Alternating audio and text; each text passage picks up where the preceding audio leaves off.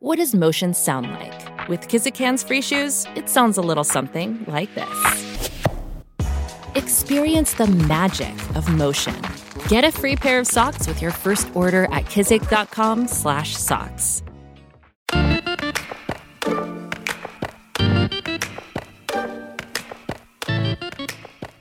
So far this season, we've heard about Monoman, wild rice, suing the Department of Natural Resources in Minnesota, the Disney ski resort that got U.S. judges and lawyers thinking about rights of nature, a cloud forest beating back a mining company in Ecuador, and the Tuhoe homeland Te Urewera being granted legal personhood in New Zealand.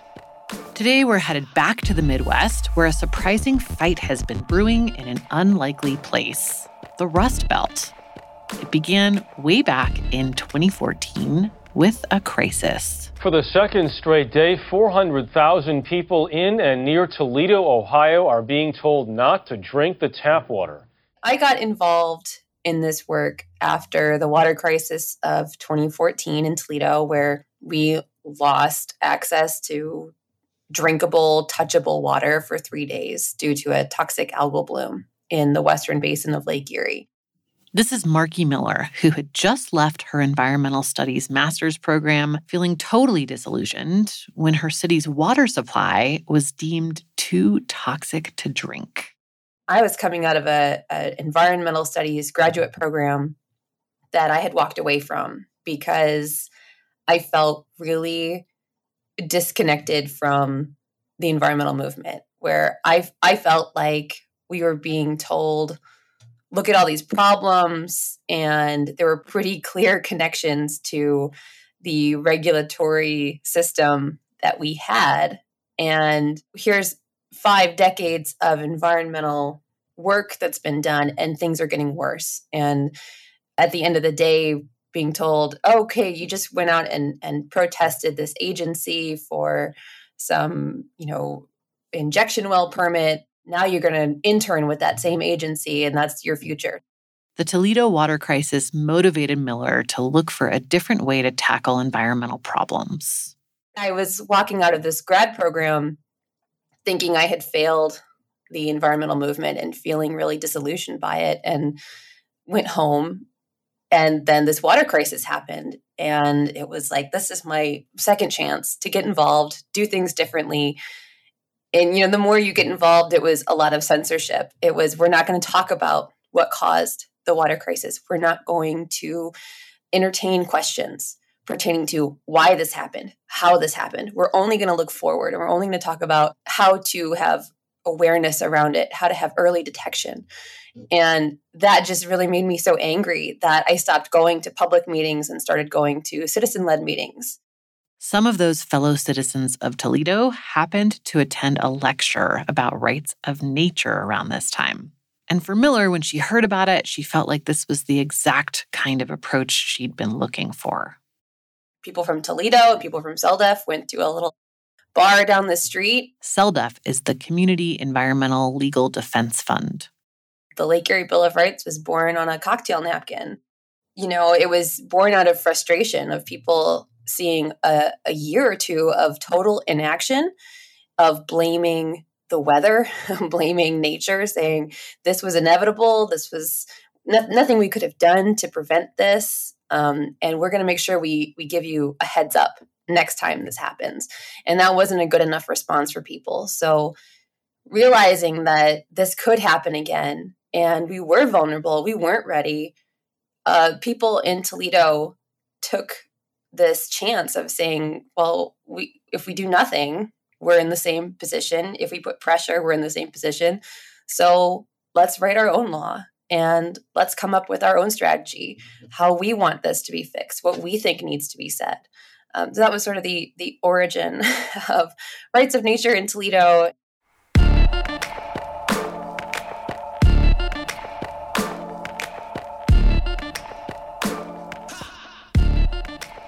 That effort to create the Lake Erie Bill of Rights in Toledo was wildly successful, which is why it kicked off a swift and severe backlash from various industries that felt really threatened by the sea change that Rights of Nature represents. That's the story we're going to get into today. Welcome back to Damages. I'm Amy Westervelt. After the break, rights of nature in the Rust Belt, the backlash, and how organizers are getting around it. Stay with us.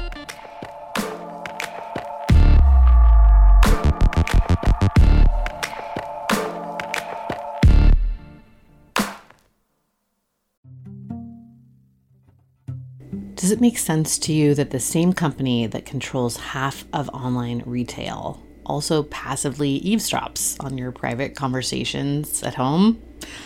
How about the idea that a single company controls 90% of internet searches, runs your email service, and gets to track everything you do on your smartphone? Big tech is more powerful than most countries, and they profit by exploiting your personal data. It's time to put a layer of protection between these guys and your online activity. And that's why I use ExpressVPN. Think about how much of your life is on the internet. Every site you visit, video you watch, message you send gets tracked and data mined. But when you use ExpressVPN on your devices, the software hides your IP address. That's something that big tech uses to personally identify you. So ExpressVPN makes your activity harder to trace and sell to advertisers. ExpressVPN also encrypts 100% of your internet data to keep you safe from hackers and eavesdroppers on your network. This has become sadly very important in my line of work. It's also why ExpressVPN is rated number 1 by CNET, Wired, TechRadar, and a lot of other sites. What I like most about ExpressVPN is how easy it is to use. You download the app, it's very easy to install. You tap a button and then you're protected. I hardly even think about it anymore, and it's just working away in the background on all my devices. So stop handing over your personal data to the big tech monopoly that mines your activity and sells your information. Protect yourself with the VPN I trust to keep me safe online. Visit expressvpn.com/drilled. That's expressvpn.com/drilled to get 3 extra months free. Go to expressvpn.com/drilled right now to learn more.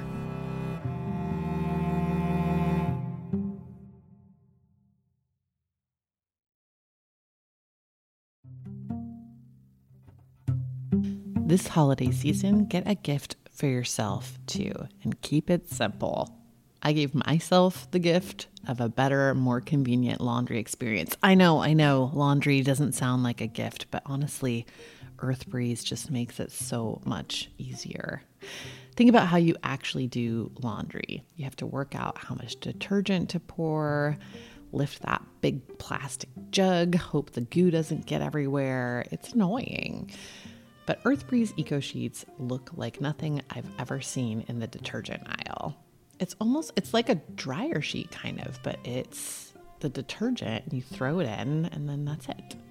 There's no measuring, no nothing. It works in hot and cold. It's also dermatologist tested, hypoallergenic, and free of bleach and dyes. And it fights everyday stains and odors. You get a powerful clean, but you don't have to deal with all that packaging. Right now, my listeners can get started with Earth Breeze and save 40%, 40%.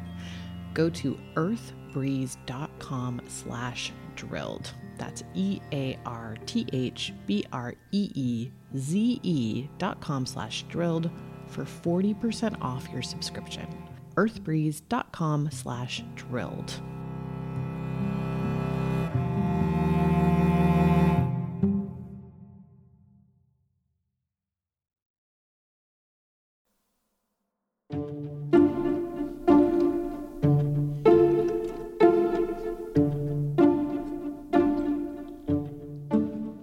It's not really a surprise that a lot of folks in the business world see rights of nature as an existential threat.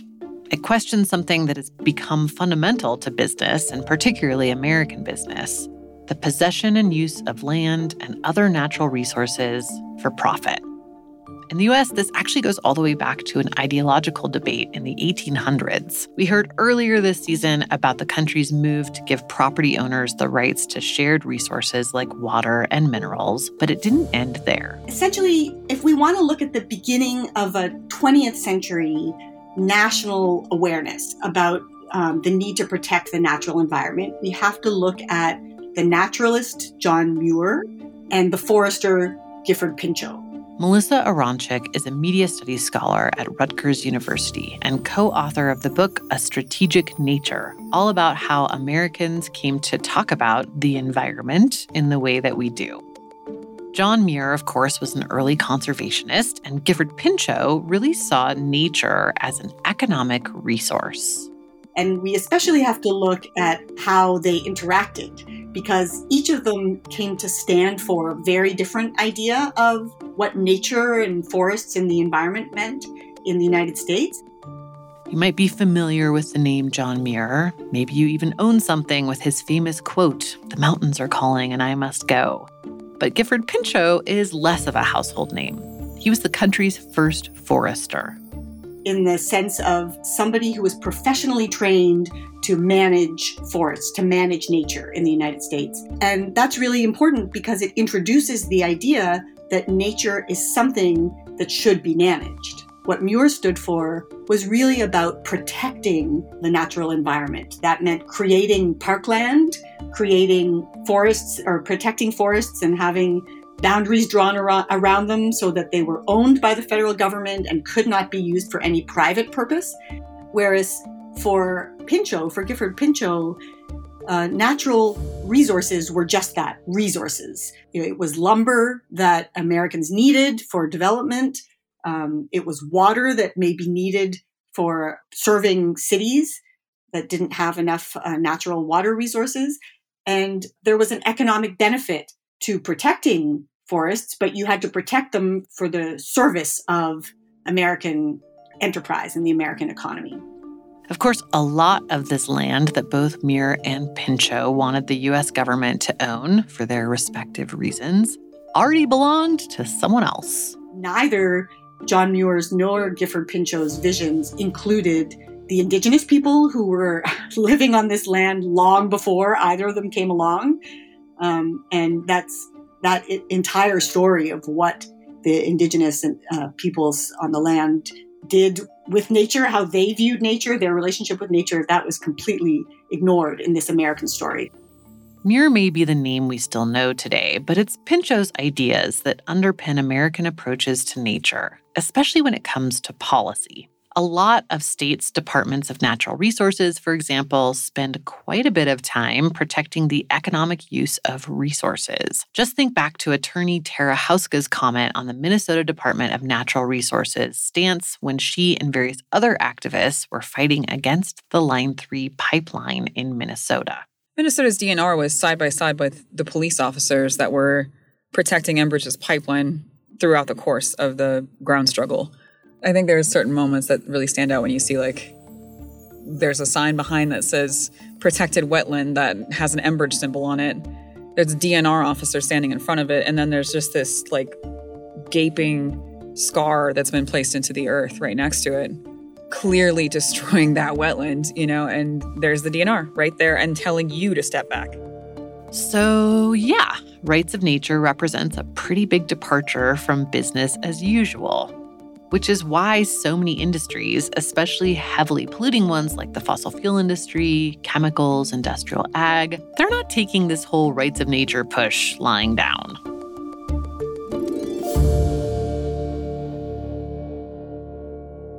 Oh my God, it's this Rust Belt city in the Midwest that is doing this when everyone would think it would either be in New York or California, right? That's Tish Odell with the Community Environmental Legal Defense Fund, CELDEF.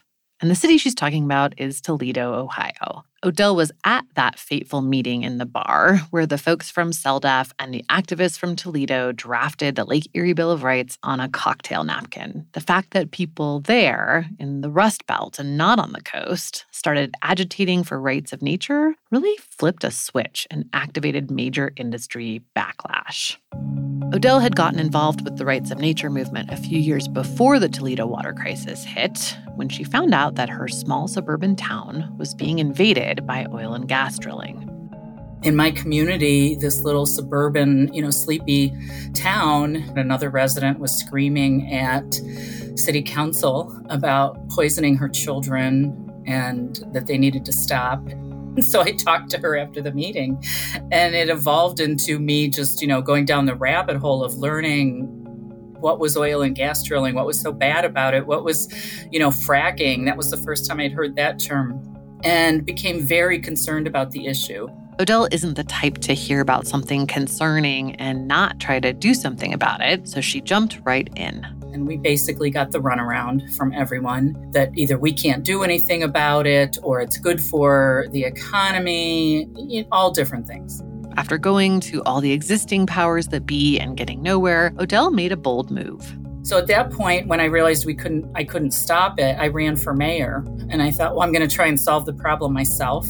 She didn't win. But it was during my campaign at a local event, someone stood up and asked me if I had ever heard of CellDef.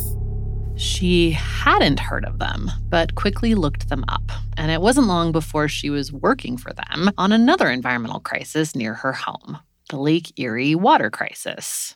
The lake is just about 10 miles from Odell's house.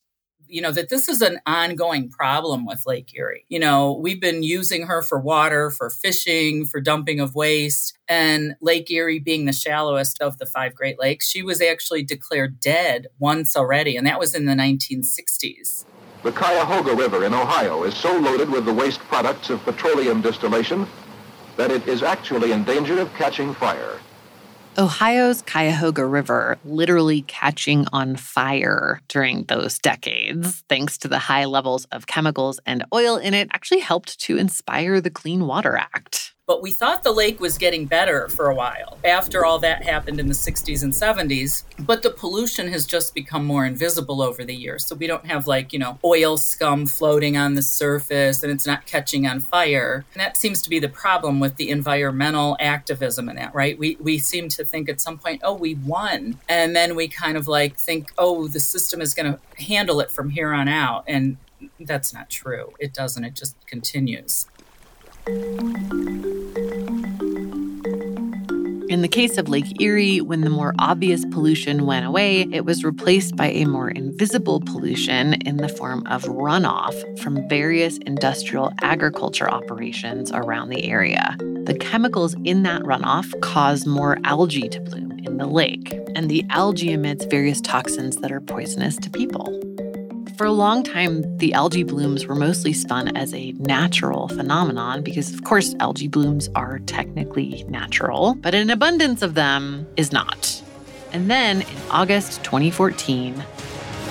Good afternoon. I'm Cecilia Vega at ABC News headquarters in New York with a digital special report on a major health threat in Toledo, Ohio, where there is no tap water to drink today. And they had warnings everywhere on the TV, radio, saying do not touch the water, don't drink the water, don't do dishes, don't shower, nothing. It will make you sick. And that went on for 3 days at the hottest, time of the year. That's when local residents like Marky Miller and Odell got involved. Like Miller, Odell was really frustrated with how various existing systems were set up to handle a situation like the Toledo water crisis. You go to your electeds. First, you go to your local electeds, and then they tell you to go to the environmental protection agencies and on. And you do that, and you figure out no one's really helping you or correcting the problem. Oh, we'll do more testing. Oh, we'll post signs earlier. Oh, we'll put more chemicals in the drinking water so it doesn't happen. But it's not really solving the problem, the overall problem. What's going on? Why do we have these algae blooms happening? And they knew that it was from industrial agriculture. There'd been so much money poured into studies. Northwest Ohio that's a huge industry there, and it's corporate agriculture. It's not, farms that put food to table kind of thing. They're growing commodities in that area. So, a couple of years, people did try to work through the system there. Nothing happened.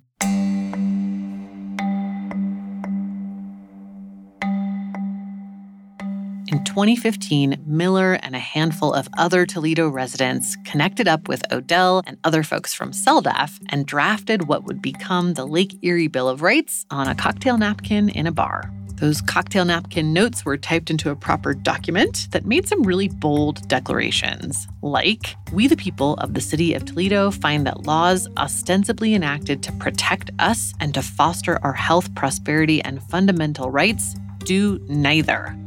And that the very air, land, and water on which our lives and happiness depend are threatened.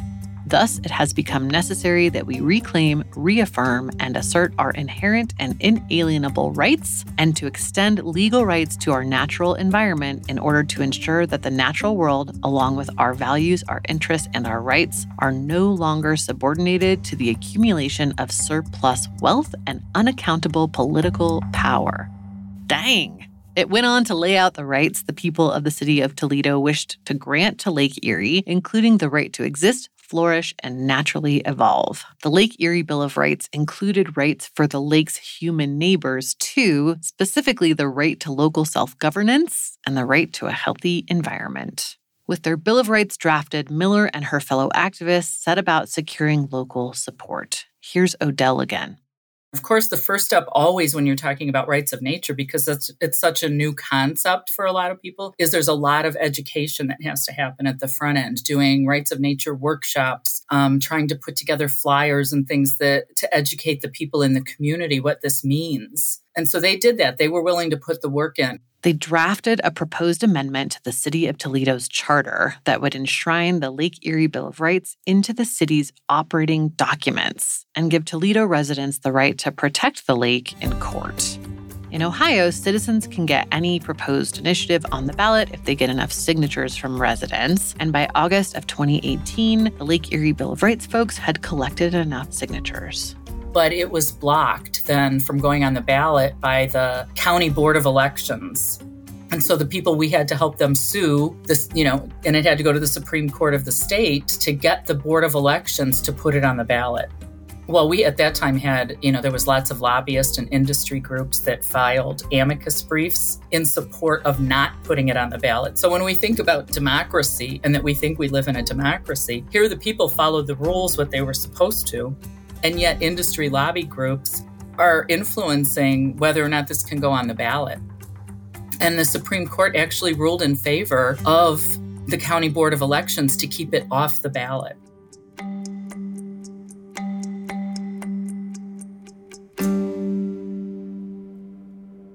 Miller was gutted to find that after all the careful work they'd put into getting the Lake Erie Bill of Rights on the November 2018 ballot, everything they'd done to just make sure they were on the right side of the law, cross their T's and dot their I's, that those in power could just refuse to put it on the ballot. The scrutiny that communities have to go through with petitioning. I mean, it's like, oh, this sentence must be in red ink on every page, and everything has to be notarized, and every signature must match this. Ultimately, they caught a break, not because of the court case, but because the city wanted to avoid bad PR. Citizens had proposed another ballot initiative in Toledo, one the city did want people to vote on, and they just couldn't find a way to justify letting people vote on one and not the other.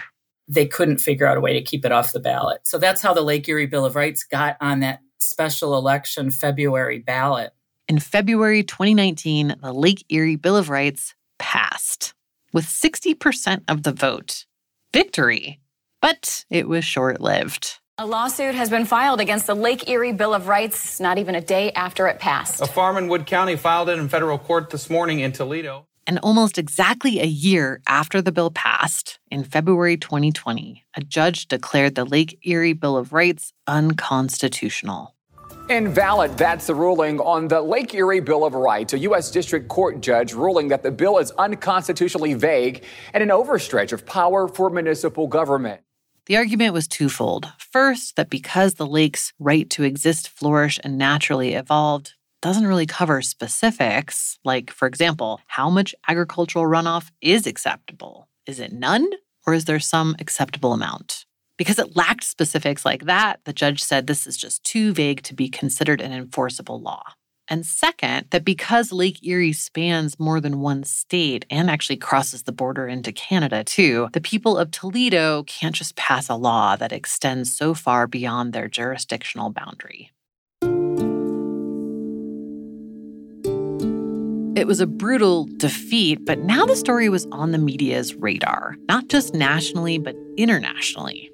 The Daily Show even did a whole thing on it that both Marky Miller and Tish O'Dell appeared in. So making a lake into a person is clearly a weird sex thing, but Marky and her fellow conservationists have even more selfish motivations. A toxic water situation in Ohio that prompted the governor to declare a state of emergency. Lake Erie, a major source of drinking water, serves 400,000 people. We lost access to our drinking water for 3 days. It impacted 500,000 people. And that attention made industry nervous. Not just the local industrial farmers, but the global chemical and fossil fuel industries too. Here's Marky Miller in that Daily Show segment again. Found out that BP was basically the sole funder of the campaign against the Lake Erie Bill of Rights. The local PBS station in the region got hold of campaign finance reports and found that supporters of the Lake Erie Bill of Rights had spent about $7,000 getting it on the ballot and rallying support for it, while opponents of the bill organized into a group called the Toledo Coalition for Jobs and Growth, spent over $300,000 trying to defeat it. Funding for that coalition came almost exclusively from BP North America, which is based not in Ohio, but in Houston, Texas. Why would a multinational company headquartered nowhere near Ohio care about a municipal bill in Toledo? Well, the idea of rights of nature laws all over the world is a pretty big existential threat to oil companies, kind of the way climate change is to humans. Could they really survive if communities, rather than politicians or agencies that can be swayed by money and power, made decisions that emphasized protecting biodiversity versus profits? It's hard to imagine how. I mean, I think people had heard of some of the stuff happening in Ecuador and in New Zealand, but this was the middle of Ohio, not like a bunch of hippies in San Francisco, We used to laugh about that. We would laugh about that. Like, oh my God, it's this Rust Belt city in the Midwest that is doing this. What everyone would think it would either be like in New York or California, right? The fact that this fringe idea took hold in Ohio, not some super liberal blue state, was a shock to the system, which might be why around the time the Lake Erie fight was going on, articles about how radical and fringe and terrible this idea was started to crop up in conservative media all over the country. Here's one from conservative magazine, The National Review. Lake Erie now has rights. National Review. Score another victory for the nature rights movement. As I warned could happen, voters in Toledo just passed a law granting Lake Erie human-type rights. Indeed, a Bill of Rights all its own.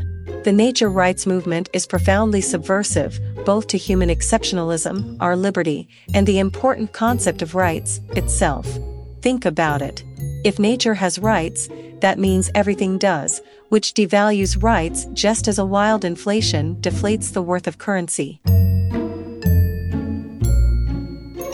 The radicals who are leading this agenda wish to thwart capitalism and human thriving.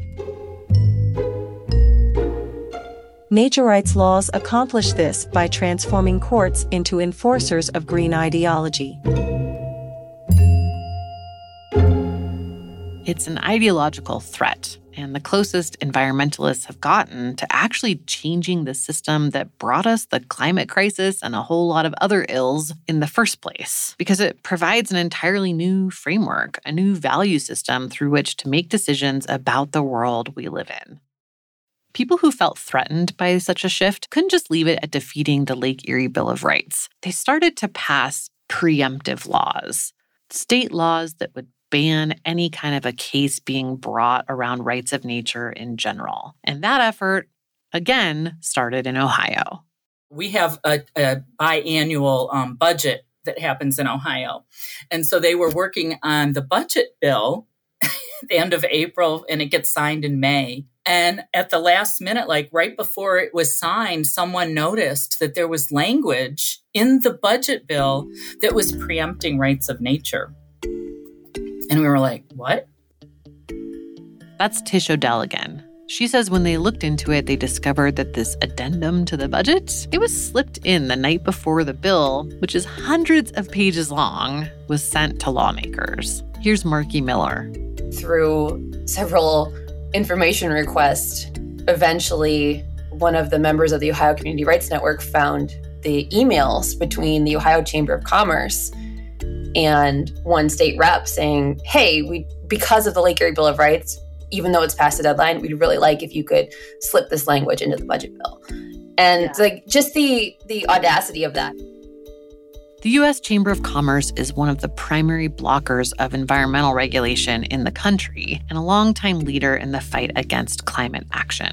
State chambers of commerce often work in lockstep with the national organization, and rights of nature seems to have made it onto their radar. Shortly after the Ohio preemptive law passed, a remarkably similarly worded bill passed in Florida, also sponsored by that state's chamber.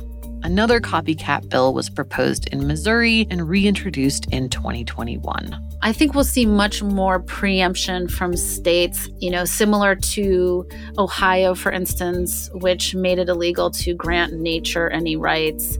This is Melissa Troutman, a journalist and co-founder of the investigative journalism organization Public Herald. Troutman has been covering rights of nature for years and co-directed a 2020 documentary on the subject, Invisible Hand.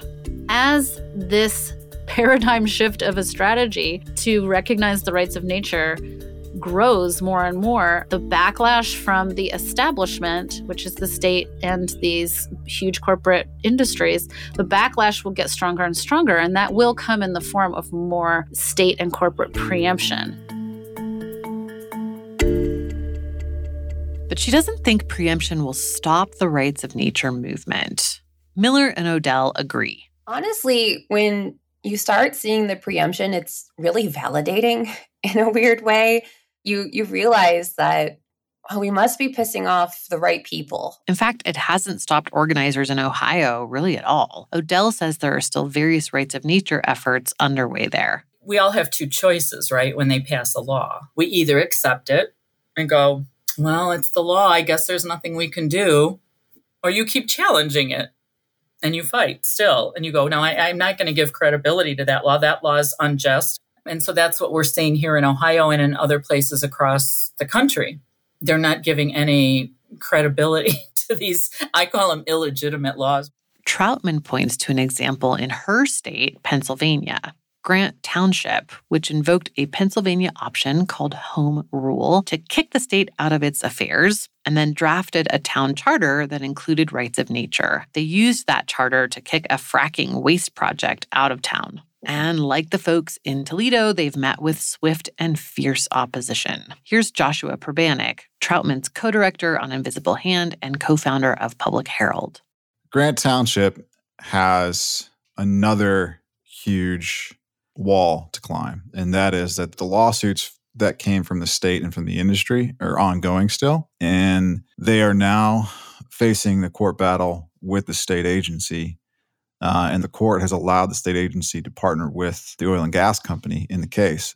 Nothing says regulatory capture like a state and a fossil fuel company teaming up to sue a small rural town for the right to dump toxic waste there. But Probanik and Troutman find optimism in the Grant Township story.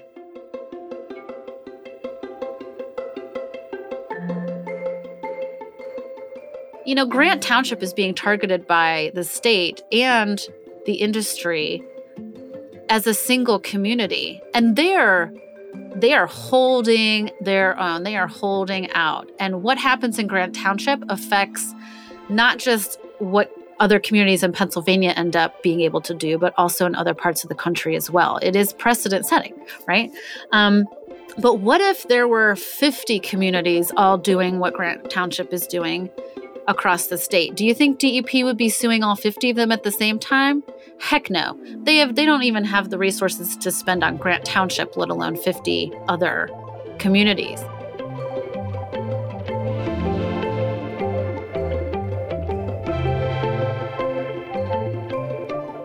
For Odell, like Miller, the fact that more preemptive laws attempting to ban people from proposing rights of nature bills are being considered in states across the country is just proof that the concept is gaining traction.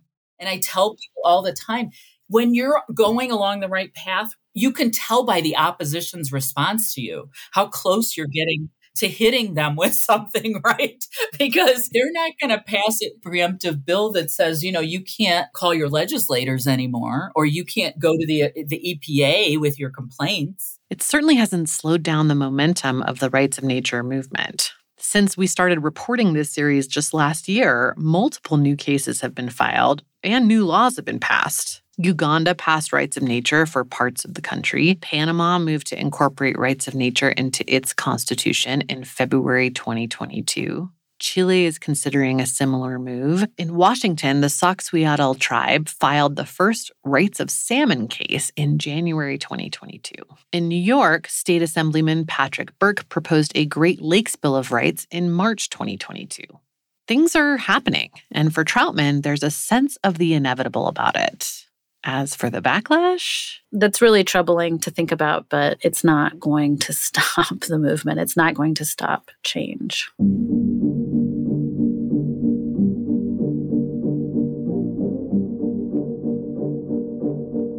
That's it for this episode and this first season.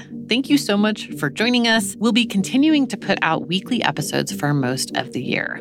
Coming up in our next season, a look at some other big legal ideas shaking up climate action. From the new international crime of ecocide to the secret tribunals that corporations use to try to block environmental laws. We'll also be bringing you bonus episodes on other rights of nature cases and updates on the cases that we've touched on this season throughout the year, and many, many more series, including a look at fraud and liability cases and a deep dive into a fascinating case in Guyana where ExxonMobil is drilling offshore. Keep coming back for all of that. Thanks again, and we'll see you next time.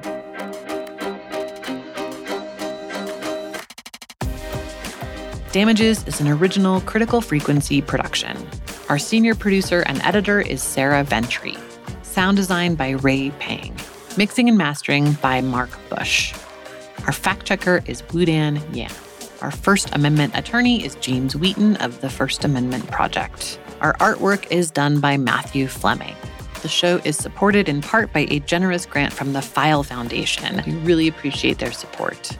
If you want to support the show, you can do that by leaving us a rating or review wherever you're listening. That actually helps us find new listeners, get into the charts. It's a big help. And it just takes a minute. If you have an idea for an episode or feedback on anything we've done so far, you can shoot me a note at amy@criticalfrequency.org. Thanks again, and we'll see you next time.